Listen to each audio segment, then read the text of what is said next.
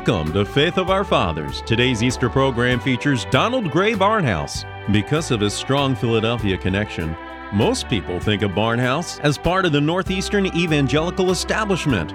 But in fact, he was born in California. After high school, Barnhouse enrolled in Biola, Bible Institute of Los Angeles. He studied doctrine with Reuben Archer Torrey. Torrey took a personal interest in Barnhouse, allowing him to borrow his personal study notes and copy whatever he wanted.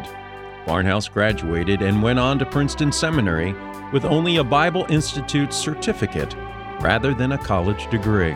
Later on, one of Barnhouse's professors at Princeton Seminary said, "Donald Barnhouse got his theology from Biola, not Princeton." Today's message from Mark 16:9, the resurrection.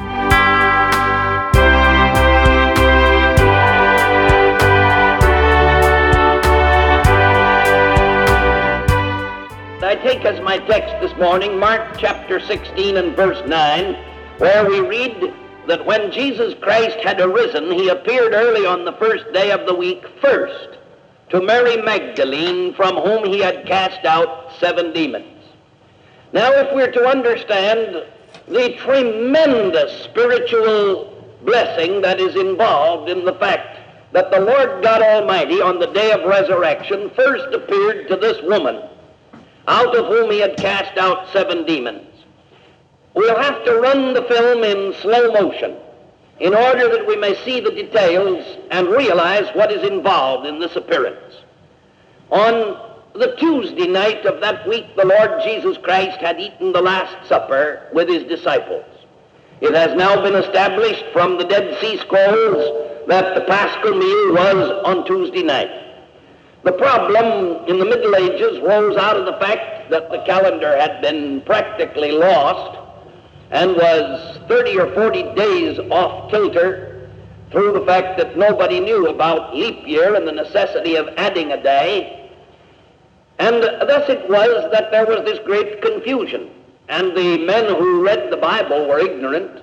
And when it says they hastened to take Jesus' body down in order to bury it before the Sabbath, they said Sabbath is Saturday, so he died on Friday, not realizing there were 2 Sabbaths that week. The regular Saturday Sabbath and the Sabbath that moved through the week, as Christmas is on Tuesday one year and Thursday another. So that year, Thursday was the great Sabbath, the Sabbath of the Passover.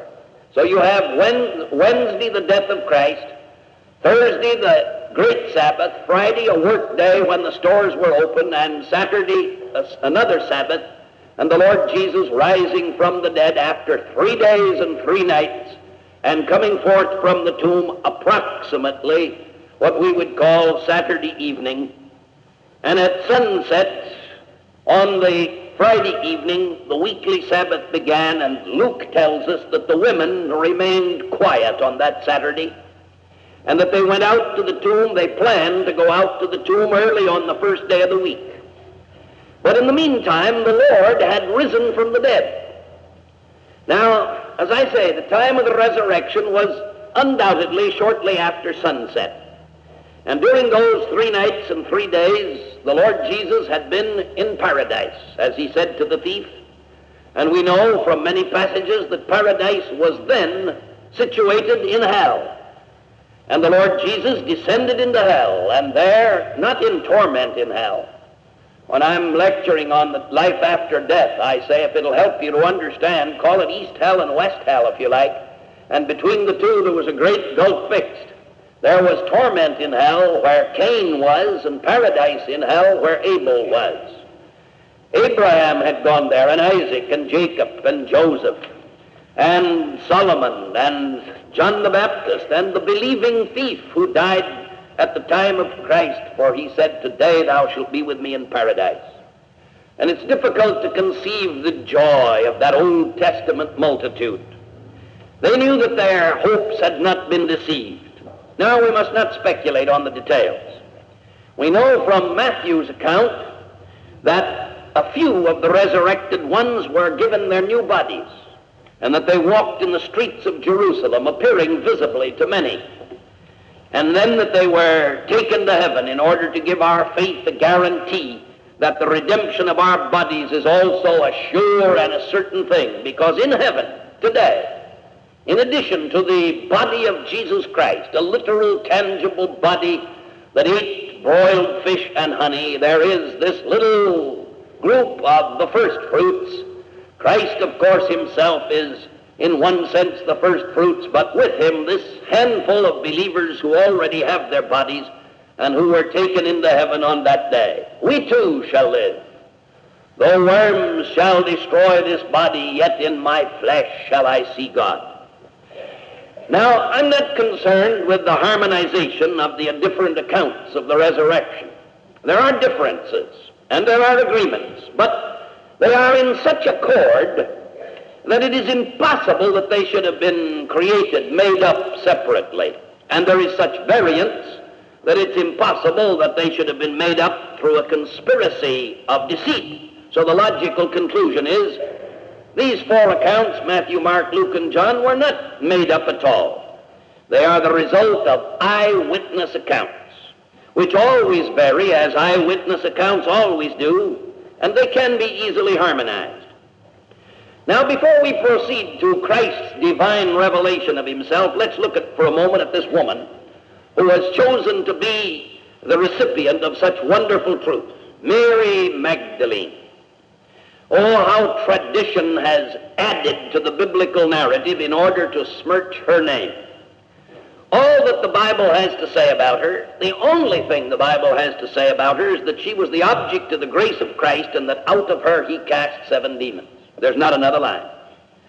And without any grounds whatsoever, she became associated in the minds of people of tradition with many. She became associated with the unnamed woman in Luke 7 who anointed the feet of Jesus. Now we know one other thing about her, namely that she gave money to support the Lord Jesus and his disciples during the time of his ministry. If she had been a prostitute, it's very interesting to note that Christ was financially supported by the savings of a woman who had earned her money in such a way. It's very interesting to see that the Lord God Almighty would come, and then somebody would say, well, why would he do that? Well, do you think that your heart is any different from hers? Do you think that there's first-class sin and second-class sin and third-class sin, and that some money is tainted and that some money is not? Our whole difficulty is that too frequently we're inclined to make standards of human goodness and try to measure things as though certain men's could touch something without contamination, while that other people contaminated something that they touched. But at all events, we read in Luke chapter 8, Jesus went on through the cities and villages preaching and bringing the good news of the kingdom of God, and the 12 were with him, and also some women who had been healed of evil spirits and infirmities, Mary called Magdalene, from whom 7 demons had gone out, who provided for him out of their means. And many manuscripts say who provided for them, and that's why the revision has changed it, who provided for them. And now we begin to come to the secret of our text, because there's a great secret involved in why the Lord Jesus should have appeared first to her. Why did he? Now, if we accept the tradition that this Mary was the woman who anointed the feet of the Lord Jesus Christ in the house of Simon the Pharisee, we will remember that the Lord spoke to his host a parable concerning the ratio of love to forgiveness. A certain creditor had 2 debtors. One owed 500 denarii, at least $6,000 by our present standards, and the other 50, $600. When they could not pay, he forgave them both. And Jesus said, now which of them will love him the more? And Simon judged correctly that the one who was forgiven the most would love the most. And Christ agreed with him and applied the parable to the woman, saying that she had had many sins and that they had all been forgiven and that she loved much. Now, whether or not we identify Mary with this woman, we may indeed identify the ratio of love. She had been demon-possessed, and we need not go into whatever the horror was of being possessed by 7 demons. but she met the Lord Jesus Christ. She was cleansed, and she was freed, and she was forgiven. And all of her love, her faith, and her hope turned to Christ. Henceforth, everything that she had and everything that she was transformed. Now, we must not forget that she was a Jewess, and that she lived before Pentecost, before the cross, and that the Holy Spirit was not dwelling in her. As he said to all the disciples, the Holy Spirit dwelleth with you, and he shall be in you. But nevertheless, God was working in her life. And in her faith and her hope and her love, these three, because we're going to see that the secret of Christ's appearance is involved in one of these things. She had been standing outside of Pilate's hall while Jesus was being tried. She heard the roars of the crowd crying, "Crucify him." She saw him led forth, carrying his cross, and she saw him fall under its weight, and saw Simon the Cyrenian come to carry the cross on to Calvary. Now, two of the Gospels say they watched from far off, but John tells us that as the day wore on and the hours of suffering drew to a close, the women, all three of them named Mary, were standing by the cross. There was Mary, Christ's mother, and Mary, his aunt, the wife of Cleopas, and then our Mary, Mary Magdalene. Now, the Lord God announced at the time that Jesus was presented in the temple when he was but a baby, he announced through Simon that a sword would pierce the soul of Mary, his mother. And I'm absolutely sure that a sword pierced the heart of Mary Magdalene also. Yes, these women suffered. Mary, his mother, and her sister, Mary, the wife of Cleopas, and Mary Magdalene, who loved Jesus Christ with all of the pure love and devotion of a woman out of whom he had cast 7 demons, and who had come to know and have faith in him, to have hope in him, and to love him. Now, when the Lord Jesus Christ died, something died in the hearts of these women also. Faith died. We know that they lost their faith in that moment because in Luke 24 it tells us that when Mary and Cleopas were in the house in Jerusalem and people came running in and said, "The tomb is open, he's arisen," that Cleopas and Mary said, "Come on, let's go home."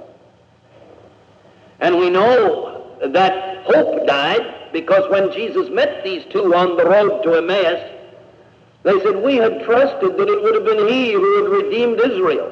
And they had had hope that he would deliver Israel from Rome. So we have the evidence that when Jesus Christ died, faith died and hope died. But love did not die. Love never faileth. And it was love that kept Mary Magdalene near the body of the Lord Jesus even after her faith and her hope were gone. Now Matthew records that Mary Magdalene followed the little group headed by Joseph of Arimathea that carried the body of Christ from the cross to the tomb. For we read in Matthew 27:61, Mary Magdalene and the other Mary were there sitting opposite the sepulchre. So when the body of Christ is taken from the cross, Mary Magdalene walked on somewhere behind. She and this other woman clinging to each other, weeping, weeping, weeping. And then the great Passover Sabbath, the Thursday Sabbath, passed. And on Friday, the chief priests and the Pharisees gathered before Pilate on this day between the two Sabbaths. And they came to Pilate and they said, "Sir, we remember how this impostor said while he was still alive, after 3 days and nights I'll rise again. Therefore order the sepulchre to be made secure until the 3rd day, lest his disciples go and steal him away and tell the people he's risen from the dead. And this last fraud will be worse than the first." And the Bible tells us that Mary Magdalene watched as the stone was sealed and the guard was placed. Yes, they placed a guard to keep God, the Lord Jesus Christ, from coming back to life. And then the Saturday Sabbath came to its close, and Mary Magdalene, just after sundown, went to see the sepulchre. This we read in Matthew 28:1. where it says, in the end of the Sabbaths, plural, and that should have kept people from thinking that Jesus died on Good Friday, but at the end of the Sabbaths, plural, and as it began to turn towards the first day of the week, sundown, and we read, and behold, there was a great earthquake, for an angel of the Lord descended from heaven and came and rolled back the stone and sat upon it. His appearance was like lightning, and his raiment white as snow. And for fear of him the guards trembled and became like dead men. But the angel said to the women, do not be afraid, for I know that you seek Jesus who was crucified. He is not here, for he is risen, as he said. Come, see the place where he lay. Then go quickly and tell his disciples that he is risen from the dead. Now we can imagine the consternation and the bewilderment of these women. I'm quite sure that if someone had said, what did you see? They wouldn't have said, we saw angels. They saw two people. They would have said two men. They had been weeping. They'd never seen angels before. They did not know. And evidently, they glanced at the tomb and then rushed off to Jerusalem to tell the disciples.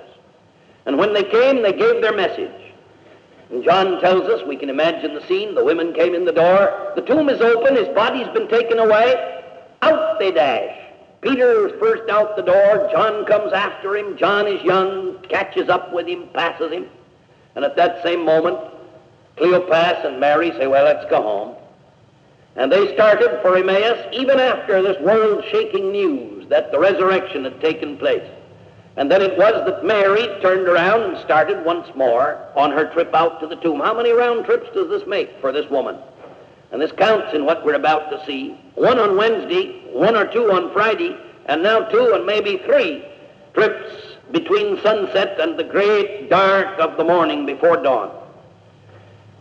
She didn't travel as fast as they did, and by the time she got back to the tomb again, Peter and John had been there and had gone. What was it that brought her back? Certainly not faith, certainly not hope. It was nothing but her love. She did not yet dare to believe that Jesus Christ was risen from the dead, even though she had heard the testimony of the angel. Because you see, when faith and hope are dead, love had remained alive, and that was all that there was alive in this woman's heart that time. Her heart had the love after faith and hope were gone. And instead of faith and hope, there had come confusion and bewilderment. Mark has told us, or John has told us, that Mary stood weeping at the tomb. This was after she'd been there, heard the angel say that he was gone, seen that the tomb was empty. She was still weeping. Mark had told us that the Lord appeared first to Mary, and John tells us the story, as it were, in slow motion. And we read, as she wept, she stooped to look into the tomb, and she saw two angels in white, sitting where the body of Jesus had lain, one at the head and one at the foot. And they said to her, woman, why are you weeping? Now there's still no faith, and there is still no hope. There is nothing but love. And she replies, because they have taken away my Lord, and I do not know where they've laid him. She thought that some unknown people had removed the dead body. She hadn't the faintest idea that he was alive. And at that moment, her face was turned toward the tomb, and her back was turned toward Christ, who was standing behind her without her knowledge. And at this moment, we read, she turned round and saw Jesus standing, but she did not know that it was Jesus. Now, very probably we know that it was still a long while before sunrise, and it was very dark. But now she has her back to the tomb, and her face is turned toward a form that she does not recognize, and that she's not interested in knowing. And so Jesus came and spoke to her first. Woman, why are you weeping? Whom do you seek? Oh, what tenderness in Christ. Why are you weeping? And I don't care who you are and what your tears may be. He comes to you and says, why are you weeping? Whom do you seek? She knew. He knew, of course. And the Lord knows what causes weeping in our hearts. He knows what it is when our sorrows come, but he's interested. Don't forget that fact, that the Lord Jesus Christ is very interested in the details of your sorrow, in the details of your suffering. He knoweth our frame, and he remembereth that we're dust. Now, she did not recognize his voice. We do not know why. Perhaps it was a part of the divine unfolding. We know that later that day he walked and talked with Cleopas and Mary on the road to Emmaus, and that they did not know him until he revealed himself in the breaking of bread. Mary thought that this man was the gardener, and she spoke to him in one of the most poignant sentences that's to be found in all literature. She said, "Sir, if you have carried him away, tell me where you have laid him, and I will take him away." See, she was still thinking in terms of a dead body. She'd been weeping for 3 days and 3 nights, and her heart was empty, even though she still had a few tears left. She was a frail woman. She had passed through unutterable anguish. She'd been up for hours, if not days, practically without sleep. She'd been 3 times out to the tomb and twice back to the town that night. And she offers to carry away the full weight, the dead weight of the body of a man, plus the linen clothes, plus the spices that had been wrapped in them. And John chapter 19 and verse 39 says there was 100 pounds weight. Gives us the weight of the myrrh and the aloes which Nicodemus had brought, and which were wrapped in the linen cloth that surrounded the body. Now, even if Jesus were slight of weight, Mary was offering, without thinking, to carry away the weight, the dead weight of a body and linen clothes and ointments, which would be beyond the strength of many a man. But she did not think of this. Love does not stop to think of impossibilities. This is one of the proofs of the truth. Is this scene made up? Now, at this point, though the Bible doesn't say so, I can prove it. Mary turned around and turned her back on Christ, and turned and faced and looked at the tomb once more. For when Christ first pronounced her name, her back was turned to him, because afterwards it says she turned again. Now, she's not interested in someone that she thinks to be no more than the gardener. She's only interested in Christ. And this is why she turned her back on him. Maybe sometimes when the Lord Jesus has come to you, you haven't known that it was Christ coming to you, and you've turned your back because you did not yet know what he was coming to do for you. How many times it is that the Lord Jesus Christ has come to you in some form that you thought was terrible, and yet he came in love. Oh, someone might have said this is tragedy, but it was not tragedy, it was triumph. And so Mary turned her back on the Lord Jesus when he was coming to reveal himself to her, because she didn't think that he was coming in that way. How often do we, in like manner, misinterpret as dark what is really pregnant with light? And we blindly attribute to them, they have taken away my Lord, what Jesus himself does. Now, a tone of mind that is so remote from anticipation of the great fact is a precious proof of the historical truth of the resurrection. For in the mind of Mary, here was no soil in which hallucinations would spring. I say that because Ernest Renan said, "The passion of a hallucinated woman has given to the world a resurrected God." But this was not a mind ready to receive hallucinations. Psychologically, it's absurd to say that she suddenly could, in a hallucination, have imagined that she saw Christ. No. And the people to whom she witnessed would not have believed him risen unless they had seen him living. But you see, her clinging love needed more than an empty grave and folded clothes and waiting angels to stay its tears. And she turned indifferently and wearily away from the interruption of the question to plunge into her sorrow once more. Who can say anything about that transcendent recognition in which all the stooping love of the risen Lord is melted into one word, and the burst of rapture and awe and astonishment and devotion that pours itself through the narrow channel of one other word? Mary, Rabboni. And when he spoke her name, she turned back again. And this is how we know she turned away from the one that she thought was the gardener. But now her name had come into her heart on the lips of Jesus. Just as the right key slips easily into the one lock for which it is made, so the love of the Lord Jesus Christ has a key that fits exactly the lock of your need. And he speaks my name and your name to you, and he comes into our being. Oh, be very sure that he knows you by name. Be very sure that the Lord God Almighty knows you by name. Rabboni.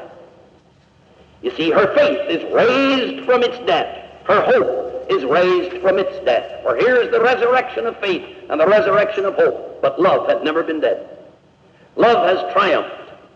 And these three are once more abiding together, faith, hope, and love. The heart is full, and the greatest of these is love. Oh, let us learn this great fact that love does not die.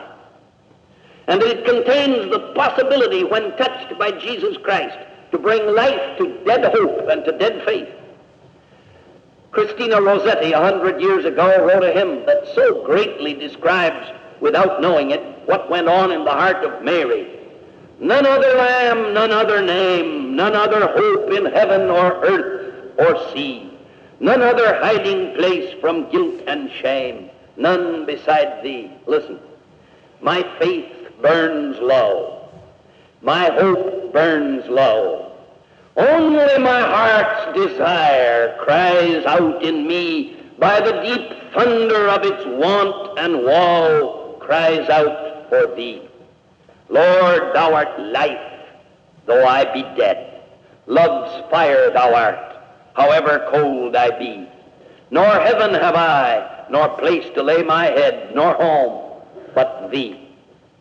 Now the final lesson in his appearance to Mary lies in the fact that he refused to accept that she should come on the basis of her old relationship.